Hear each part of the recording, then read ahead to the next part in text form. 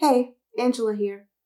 Before we begin this episode, I'd like to invite you to join our Substack community where you'll get more founder profiles, exclusive behind the scenes content, first access to all my original work, and access to our community group chat. All you have to do is click the link in the description. I love and appreciate your support. It's awesome to see all your comments, email responses, and reactions. I'm happy to share this journey with you. Thanks for tuning in. As a pro athlete, I dealt with depression. I wanted to kill myself because I didn't start. No joke. This is my goal. I want to start and I'm not playing and I'm living my dream and it's somewhat hell. We tend to cope in unhealthy ways. So as an athlete, I'm a doer. I'm very physical, right? So when I ran into a wall, I would just double down physically. I'm going to work out more. I'm going to run more. But there comes a point where you're just running yourself into the ground. You're listening to Honey and Hustle, a video podcast that inspires the dreamers, creators, and hustlers to make a business from their passions. I'm Angela Hollowell, and I'm a visual storyteller based in Durham, North Carolina. I sit down with creative entrepreneurs, nonprofit founders, and small business owners as they share their stories, the lessons they've learned throughout their careers, and how they've worked to make a positive impact. I'm here with Wells Thompson. He is one of the founders of Soccer Resilience, an incredible organization here in North Carolina and partially in California as well, that focuses on teaching athletes mental robustness and mental resiliency that will help them perform better as athletes on and off the field. Wells, thank you so much for joining me today. Yeah, absolutely. It's a pleasure, Angela. Thank you so much for having me. Absolutely. So there's, I'm sure, a lot to be discussed today, so we're just going to jump right in. Let's start with kind of your personal transition from not just being a soccer player and an athlete, but now transitioning to being a leader of an organization who was working hand in hand with multiple partners to bring this ethos of resiliency and mental toughness in a way that's empathetic and compassionate to soccer players across the country and across the world. So can you speak a little bit about your journey to making that transition in life? Yeah, for sure. Like the hardest thing that I've ever been through in my life and still continue to go through is the fact that I'm not an athlete anymore. And a huge part of that is the purpose behind Soccer Resilience. Our very first core value at Soccer Resilience is more than fill in the blank, more than an athlete. Most of the time we say that because most people know what that means. But really, the first thing we want to do is separate the person from the player, because not only is that healthy in the long run, but we also believe that it'll enhance your performance on the field as well, or in whatever you're trying to do. It's extremely personal to me because for 32 years of my life, I only saw myself as a soccer player. And it makes sense, right? Society sees you that way when you're good at something. Like I was at a Bible study last night and a friend was introducing me to someone. And of course they always go, he was a pro athlete. Like he was drafted here, yada, yada. And I said, but I'm more than an athlete, right?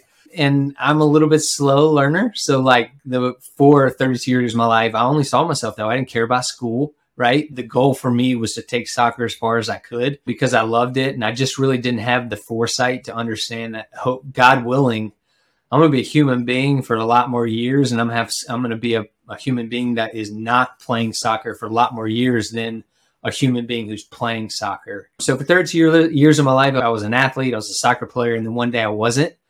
And I really had no idea who the heck I was after that. I was like, God, I'm never going to be involved with soccer again. I don't want anything to do with it. I literally ran away from the game and I told God that. And I think a takeaway is never tell God never, because I'm back into soccer. But I really just needed to get away from the game to figure out who I was as a person, something I'm still continually trying to do, which is why I say it's still a difficult thing for me to do, is separate myself from who I was. So yeah, forget the question. What was the transition like? It was hell. It sucked. I think that comparing it to, it's not a fair comparison to compare to people that serve in our military. What we go through is nowhere near what they go through. But I think the analogy serves to prove a point that it's extremely difficult. The way that sports is viewed, especially pro athletes are viewed in the world today, makes it very difficult on pros to find their identity outside of the game. And it's really cool to see people like LeBron James and female athletes taking advantage of their platform and understanding that they have the ability to use their platform not only just for soccer, but to set themselves up for life after. Separating that more than an athlete, more than a coach, more than a parent. We aren't our performance at the end of the day. I'm thankful that I got really great people in my life that have helped me through this transition. Got a great family, got a great wife. And just remind me that they didn't like me because I played soccer.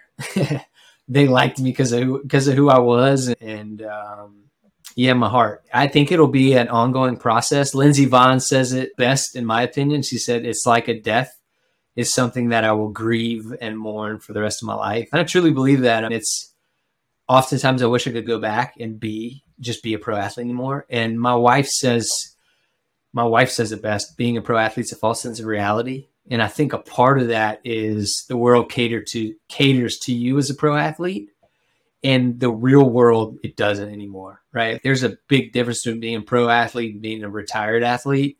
And because I'm a selfish human being, I want the world to cater to me, right? And that's just not the way life is. So I'm really like, soccer resilience for me is turning my pain into purpose. Like I played 9 years professionally. And so it's actually a huge mindset shift for me to say, I had a good career. And I said that to my wife like 6 months ago, and she was like, oh my God, that's the first time I've ever heard you say something positive about your career.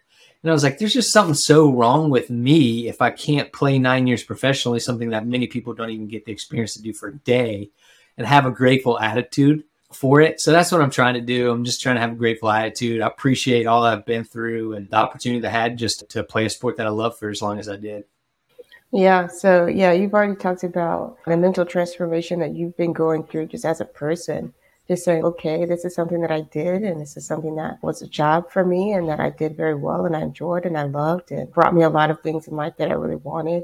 But I am not less of me because I am no longer doing that career. That doesn't change who I am as a person. I still have something to offer this world besides being a soccer player. And as hard as it may be for me to find that, it's worth it for me to find that and to help other people realize that they can do the same and really embody what it means to be more than an athlete. So I think that's beautiful. I think that's heartbreaking in a way to realize so viscerally that life is changing and I really do need to start thinking critically about who I am aside from what I do. Yeah, absolutely. And I don't think it's possible, like maybe for some people, but the reality is most transitions are difficult. Right. But at the end of the day, they serve, and the hard things in life are the good things. A lot of times we tend to live in this fantasy that like life shouldn't be hard and we shouldn't go through difficult things because life will be better that way. And in reality, the rain, like we appreciate the sun so much more when we experience the rain, right? Like we go through valleys, and when we appreciate the good times way more when we go through the difficult things. And I don't think that we would be able to appreciate them that much if we didn't go through those things. As I look back on it, I'm thankful for it. I've learned a lot through the process. And at the end of the day, that's what I'm trying to keep a focus on. Yeah. So let's go back to something that you said when you were talking about, you mentioned LeBron and certain other athletes that were doing a lot of work now very visibly to distinguish themselves as people outside of being a basketball player and being an athlete. And I think I read this on Twitter somewhere. It's like now we're in a space where all our jobs require us to be creators or entrepreneurs. Like they require us to be more than just like the person that shows up, does the job and leaves.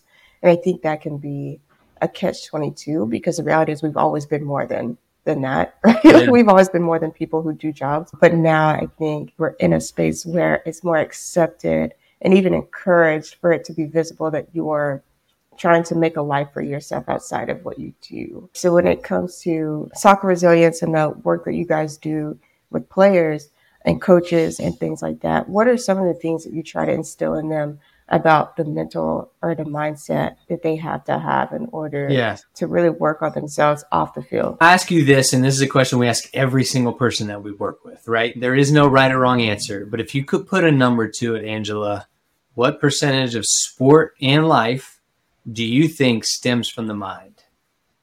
100%. 100%. Okay, so 100%. Yeah, it's a big percentage, right? And so whatever you believe, and the reason why we say there is no right or wrong answer because it's subjective. It really is what you believe. But the point is 99.5% of people we ask say 70% or higher, right?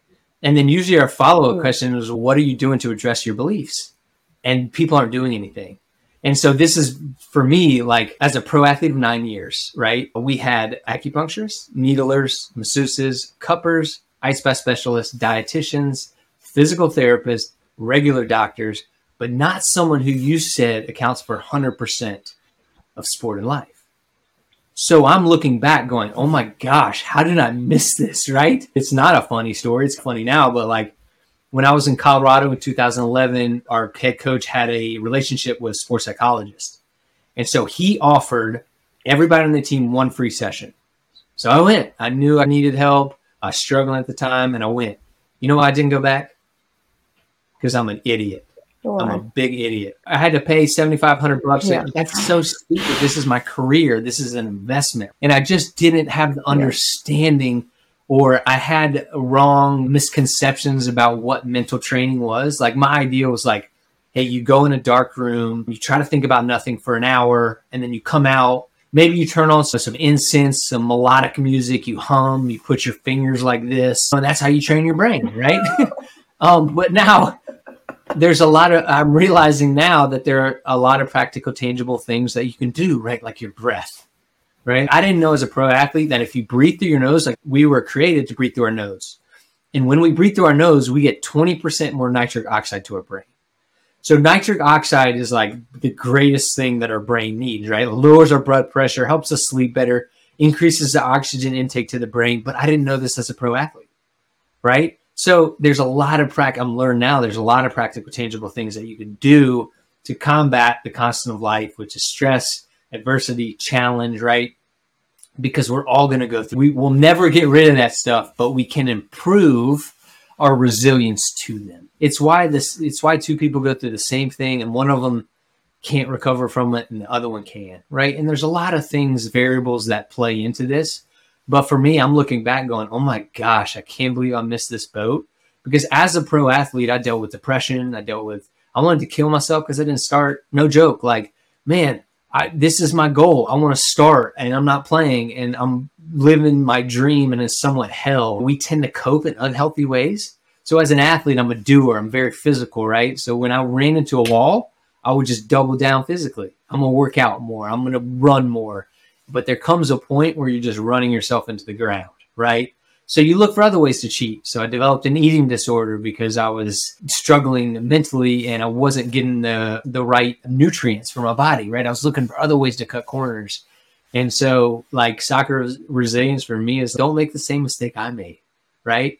And regardless of Nelson Mandela said it, and this is the core philosophy of our organization. He goes, I don't know, have you ever heard this quote? Sport is the greatest opportunity to change the world. And he goes on, I encourage whoever's watching this or you as well, Angela, if you've never read the full quote, he goes on to say, sport has the ability to break down barriers better than the government. Like, just read the full quote. It's absolutely amazing. So we believe that. Like, we believe that this not only enhances performance, but absolutely increases your overall health and well-being for life, right? Because we see the stats, 5% of youth athletes are going to play in college. So the question we ask ourselves is, what about the 95%? Sport for us is just the tool that we use to help people, right? And so when you look at, there's something to be said for timing in a business, and we were started during COVID. So COVID has essentially helped our business a little bit. And during COVID, you've seen schools and organizations, nonprofits ramp up their resilience programs, right? We're already in a 50, 60-year upswing of anxiety, depression, suicide, and then a global pandemic, something we've never seen in our lives comes. And it just increases that. And so we're like challenging youth clubs to go, most kids would rather learn this stuff with you, with a ball at their feet, as opposed to sitting in a classroom learning from their teacher. We wish we wasn't that way. We wish all kids would love school, but it's not the reality. We just believe there's a massive opportunity for youth organizations, regardless of what sport it is, to teach kids life lessons. And so oftentimes as human beings, we want to overcomplicate things, right? We say mental or we say mindset, but really it's just teaching them life lessons. Hey, we were created this way, right? For a reason, because the number one goal of our brain is to keep us alive, which produces in us a lot of things that sometimes aren't good, but keeps us alive. And so we learn about those things and we learn practical ways to combat them. And yeah, so it's been a fun, challenging, it's very hard to run a business. I tell you that. Talk about transition. Like my wife is the boss. She and her twin sister, you should interview them, but they own a marketing agency in Raleigh called Angel Creative, and they market just for nonprofits. And so I've seen them build this company. It just celebrated 10 years, which is an incredible feat, by the way. But before I started Soccer Resilience, so the previous 8 years, I watched them being like, why are they complaining?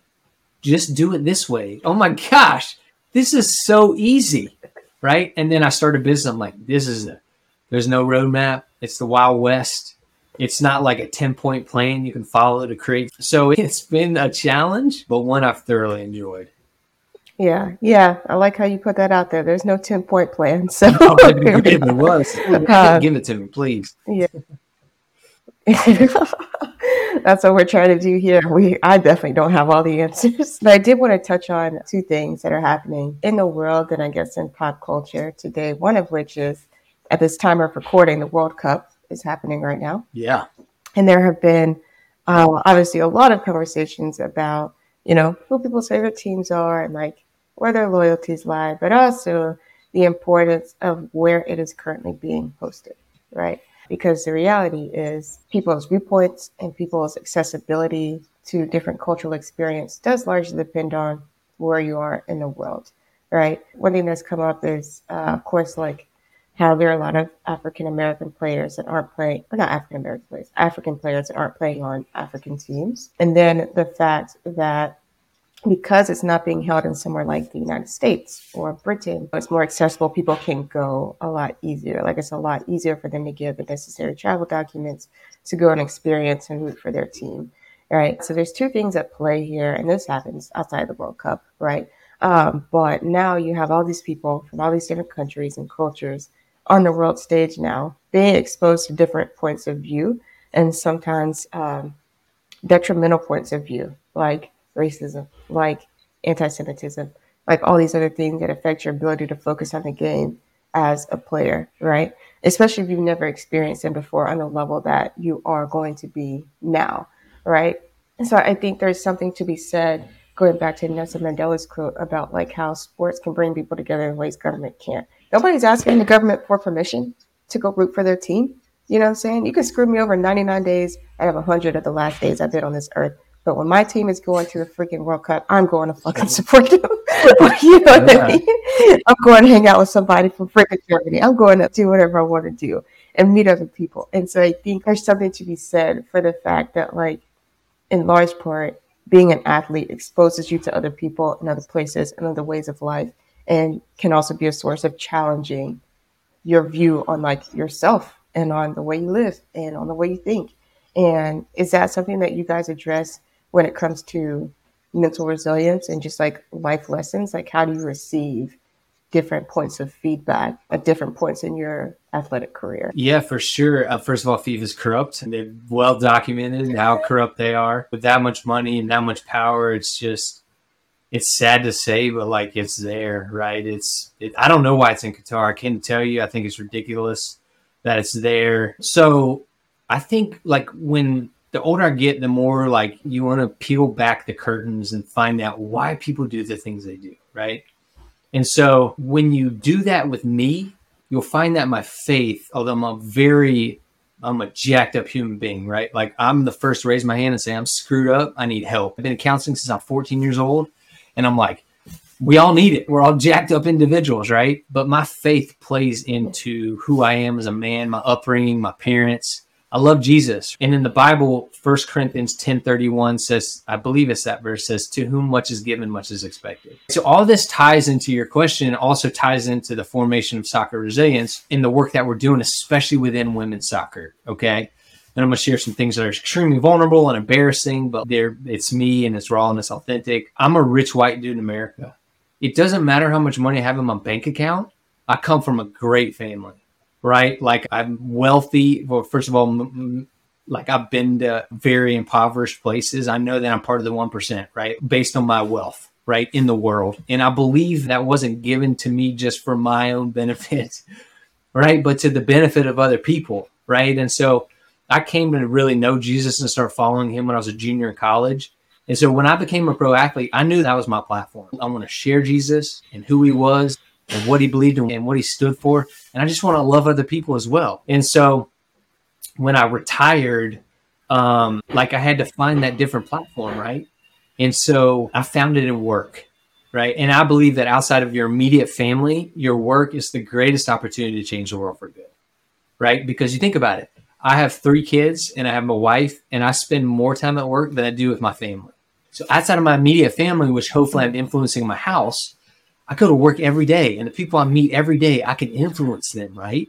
And so that's my greatest opportunity. And so I knew that, like, when I retired, I got a sales job and I was traveling the country, and I started, like, every other week I was gone. I was just start having kids. I was like, man, what do I want to do in my life? What is success? Do I want to sacrifice time with my family to, like, go do something I was doing? I was like, ultimately, no. So I started learning about the greatest transition of wealth in the history of the world, $17 trillion changing hands from baby boomers.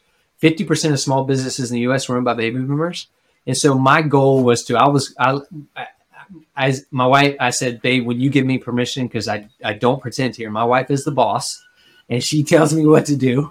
But I said, when you give me permission, I want to leave my job, and I want to go buy businesses, and I want to go run them for the glory of God. I want to hire refugees and immigrants. I want to hire second chancers or ex-cons. I say second chancers because I don't like to label them as ex-cons, but like second chancers, give them another opportunity to work. And I really see that from my upbringing, my faith, and also what soccer gave me. The greatest thing soccer ever gave me was to introduce me to people from all over the world and took me to places all over the world. In the words of if not one of the greatest philosophers in the world, Matthew McConaughey, a well-worn passport is a sign of a well-lived life. And so I've seen the world, I've traveled the world, and opened my eyes to the plight of people, and also the great responsibility that I feel like I have to use what God has given me to bless other people, right? I know. This is getting really good. But I just wanted to take a minute to say thank you. Thank you so much for watching and listening to the show. Whether you're a day 1 fan or day 100 fan, I'm so glad that you found Honey and Hustle and have decided to stick along for the ride. As a thank you, I wanted to give you a little gift that this show has so graciously given me. The ability to continue to connect with thought leaders, industry leaders, business owners, and other entrepreneurs no matter where I am. Link offers a digital business card that is a natural extension of my website and social media platforms that allows me to easily send people to strategic landing pages so they can learn a little bit more about me, the resources I offer, and how we can continue to stay connected. When you click the link below in the description, you'll get 15% off any of their wearables, phone taps, and hopefully the last physical business card you'll ever need. When you do this, I get a little percentage back at no extra cost to you, which helps me continue to host guests and industry leaders so they can give you advice and help you crush the hustle. Thank you so much again for supporting the show and our show sponsor, Link. All right, let's get back into it. People ask me, like, and I said in the beginning of the podcast, I never want to get back into soccer. I'm back in soccer, and it's really who I am as a person. And me and Dr. Brad connect, and he's really the original, like, founder of Soccer Resilience. He's a clinical psychologist in California, and he played in Wake and struggled with performance anxiety. And then we found a coach. His name's Matt Spear, another white dude, and we're like, we're 3 white guys. This is not the company that we set out to build. Like, I believe in diversity. I don't only believe in it as something I want. I believe in it as something I need to create the organization and the impact that we want to create, right? There's something so beautiful about differences within people, right? I have no idea what it's like to not be white and not be a male, right? So if we want to have the greatest impact that we can have on the world, we've got to find people that can speak to those audience and know them. So we brought in Jessica McDonald. If she was at the time was a current player for the North Carolina Courage. If you've never heard of her, Google her. She has one of the most incredible stories in my life. She has one of the most incredible stories I've ever heard in my life. Unbelievable. First mom in the imbecile, working second jobs at Amazon just so she could play professionally and provide for her son. Absolutely unbelievable. And meeting her was embarrassing. This is embarrassing admission. Was really, Angela, the first time I started thinking about women's rights. Very first time, right? Here she is, a pro player. She won a World Cup. She won 2 national titles at North Carolina. She won 3 national titles in NWSL, the highest pro league in the world, possibly. And she's working second jobs at Amazon just to make ends meet for her and her son. Like, unbelievable, right? Like, resilience epitomized, right? And so what we did, and this is where the messy part comes in, right? Because it is easy to have these ideals and these visions and these thoughts, but to live them out, it's not as clean as we think them up in our heads, right? So our goal is we want Jessica McDonald and company, we want her to have equal say within what we do. So essentially what we did was we gave her a quarter of our company and said, yeah, literally. And part of this is a little bit of our naivety and inexperience in business, right? We gave her a quarter of our company. We're like, we don't just want you. We need you to do what we want to do. And so what we ended up finding out was it wasn't a good fit, right? And so this is where not only you got to marry wisdom and experience with like your heart's desire, because our heart's desire was like, we need this in our company. We want it to be diverse, but doing a little more vetting out. And it was nothing to do with Jess, nothing to do with us. It was she's still playing soccer in a career. She couldn't give us the time that we needed. And so she graciously gave her portion of the company back, as well as another partner of ours. And so now it was difficult, right, to go through because we saw the vision of what this could potentially do and how she could help us get her message out and how we could help her and that sort of thing. So really at the end of the day, like, we have two choices. We can say we'll just keep it the way things are with me, Brad, and John, our third founder, or we can say let's go back to the drawing board and let's see if we can find other women to help us carry on our message and do what we're doing. And that's currently what we're doing. And the point of what I'm saying is like, we believe a sport is the greatest opportunity to change the world. And that's what we're trying to do. And so whatever sphere, industry, niche that you find yourself in, mine just happens to be soccer. We believe there's a bigger purpose than making money, right? We believe it's about significance, not about success. And yes, we have to have money. It's the lifeblood in our business. But at the end of the day, the why of what we do is not just to make money and to fill our pockets, but it's to create a more equitable, fair world, right? And to have a more diverse organization, because not just because we want it, but because stats show that organizations that have that produce and perform much better than those who don't. So look, again, I understand who I am. I'm a rich white dude in America and the world is for me. And I want to use that and leverage that to the freaking T to help other people. Yeah. So let's dive deeper into that concept of what makes a good partnership, right?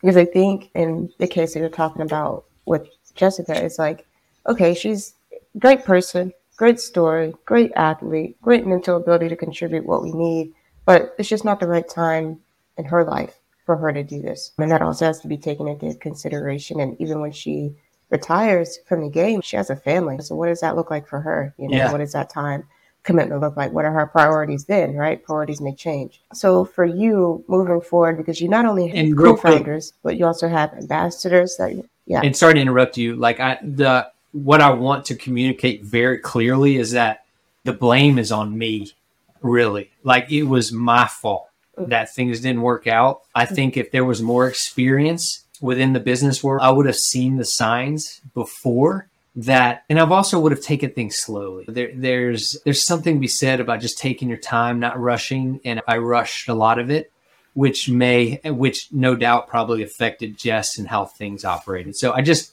want to make it very clear. Like I take responsibility for that. I don't want to put any of that on Jess. She's an absolutely incredible human being. Google her. She'll blow your world away.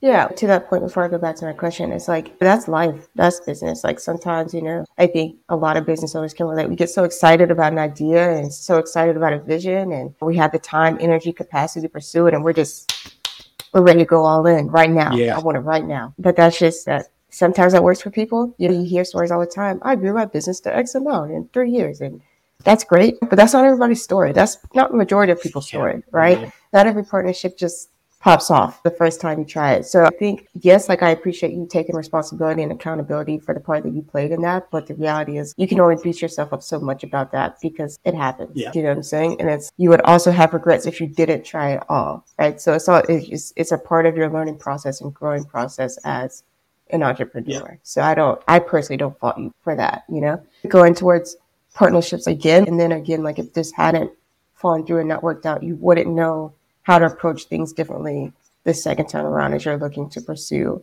adding that diversity, that needed diversity to your team. Yeah. And so when it comes to the ambassadors that you have, and even the player and team and coach and like youth sports partnerships that your Soccer Resilience has right now, what are some ways that you approach that in terms of like the conversation? Because it wasn't like you went out and you said, you know what, I need to work with Black people only, and we're only going to work with, that's not the definition of diversity Yeah. either. You're like, I want to make the best, well-rounded, inclusive organization that I can and reach the most people in the most authentic way that I can. So what is your approach now to developing partnerships for soccer resilience? Yeah, it's a good question. I think that life is you live and you learn, and you just said it. And so I have very high expectations of myself. I just think back to the things that I struggle with as a pro athlete didn't leave me when I wasn't a pro athlete anymore. I still struggle with them.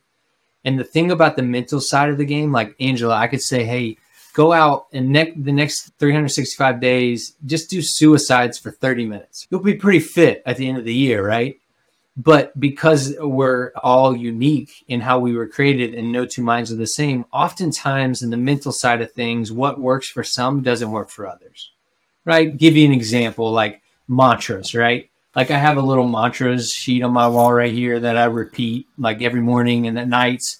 Some people are like, that's stupid. It doesn't work for me. So really at the end of the day, what we're encouraging people to do is figure out what works for you and take your game and your life into your own hands, right? Like one of the things I did, and I'm gonna get back to your partnership question, but one of the things I did was like, and we're constantly communicating this to our kids. Just because Wells Thompson says something, please don't believe it. Figure it out for yourself. Because I've been known to be wrong once or twice in my life. You know what I mean? And plus, like, I think people want to come to their own conclusions. And people want, that's like the only it sticks. Like, I know this for myself, right?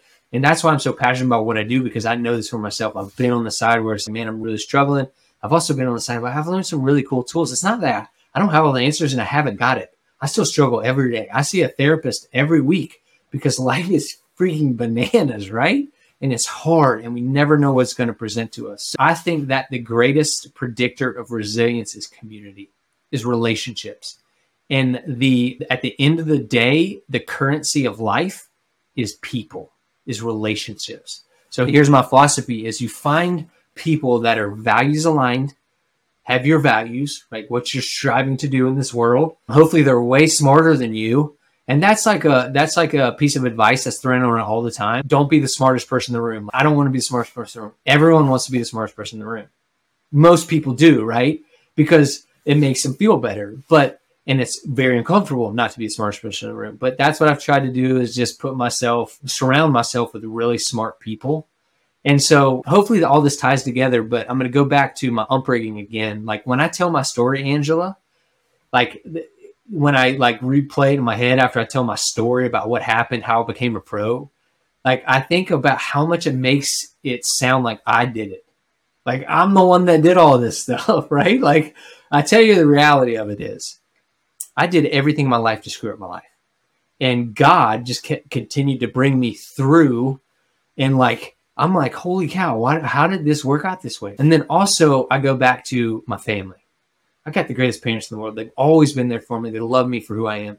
I've had some unbelievable coaches and mentors in my life that have just poured in me, right? They said, Wells, I believe in you. You're like, I don't like what you're doing, but man, God's got great things for you, and just have poured into me. So I think that's a huge part of success and partnerships.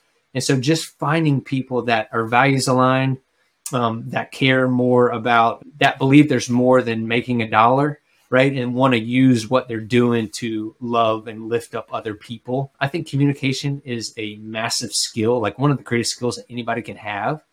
So communicating clearly, which I obviously am still working on because sometimes I don't communicate clearly and I just ramble. Communicate clearly and making sure that expectations are aligned. And I think if you look at what we were hoping with Jess, they weren't clear expectations. And I would encourage just like, as someone who really didn't care, I don't think I read a full book till after college because I was just so focused on soccer. Really, I think that the more that you can learn and grow, like ABL, always be learning, like always read, right? They're great things, like growth mindset, right? Like literally, like there's so much out there to learn. And so the more that you can just have that growth mindset attitude, Carol Dweck wrote a great book called Growth Mindset.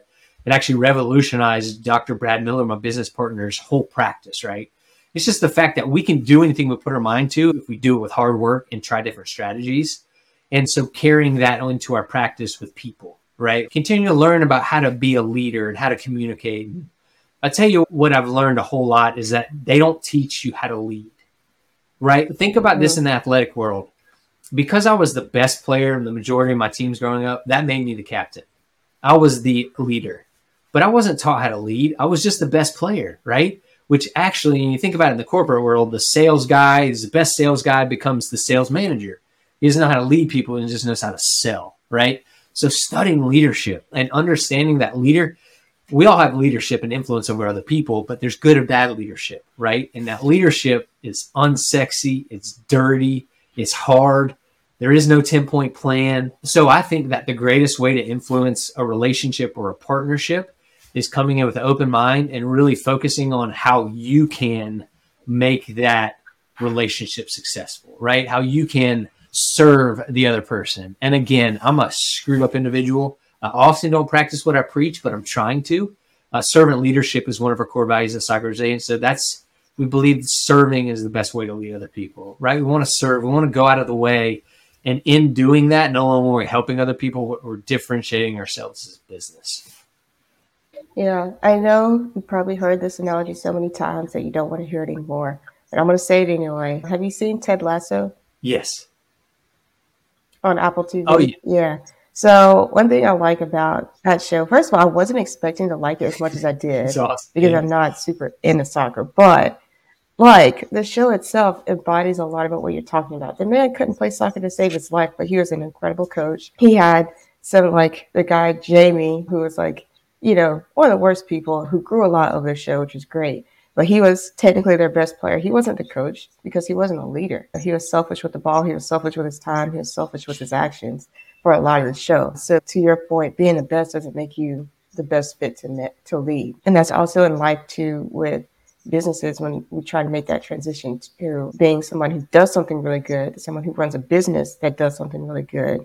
It's like, yeah, I can do this one thing really well. I can play soccer really well. That doesn't mean that I need to own a soccer team. I can make videos really well. That doesn't mean I know how to lead a crew into making a video really well. So really evaluating where our strengths and weaknesses are as people is really important too, and in cultivating our leadership style and how we can best serve our team. Like, what is the best way I can help people is really probably the best way to start when you're thinking about leading, and also just developing a mindset of being in community with people in a way that helps you mentally and makes you a good fit for a team. What you said there is extremely important because, as I said earlier, before COVID, we're already in this 40, 50-year upswing of depression, anxiety, suicide, loneliness. And then COVID hits.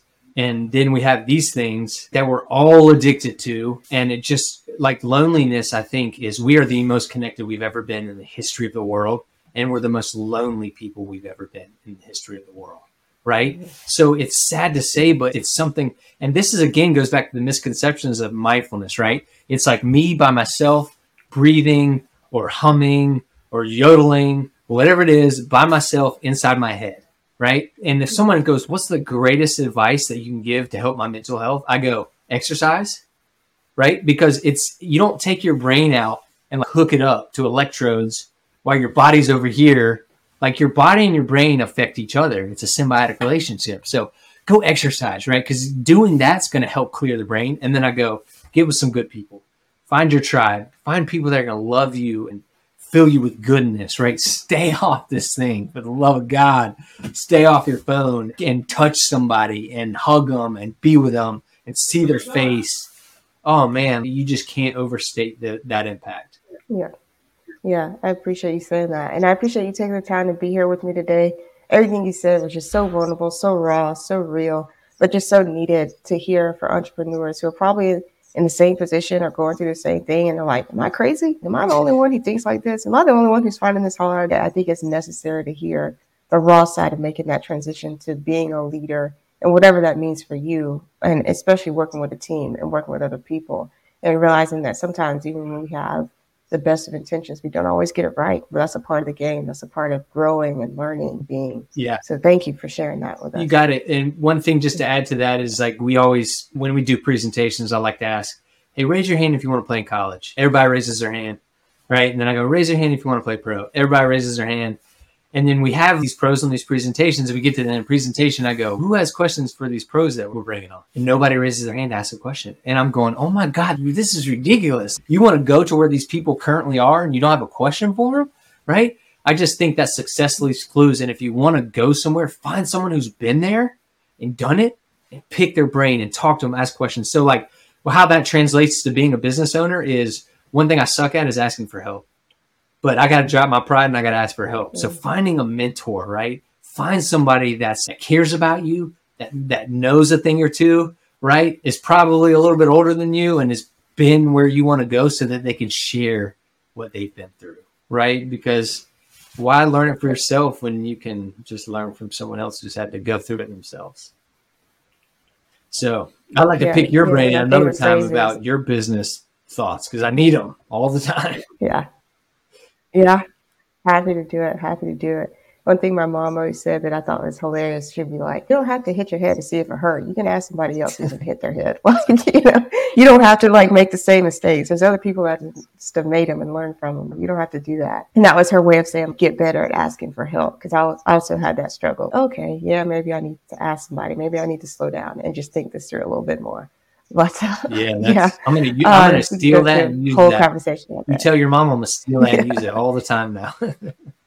I will. She'll be happy. She's probably listening to this.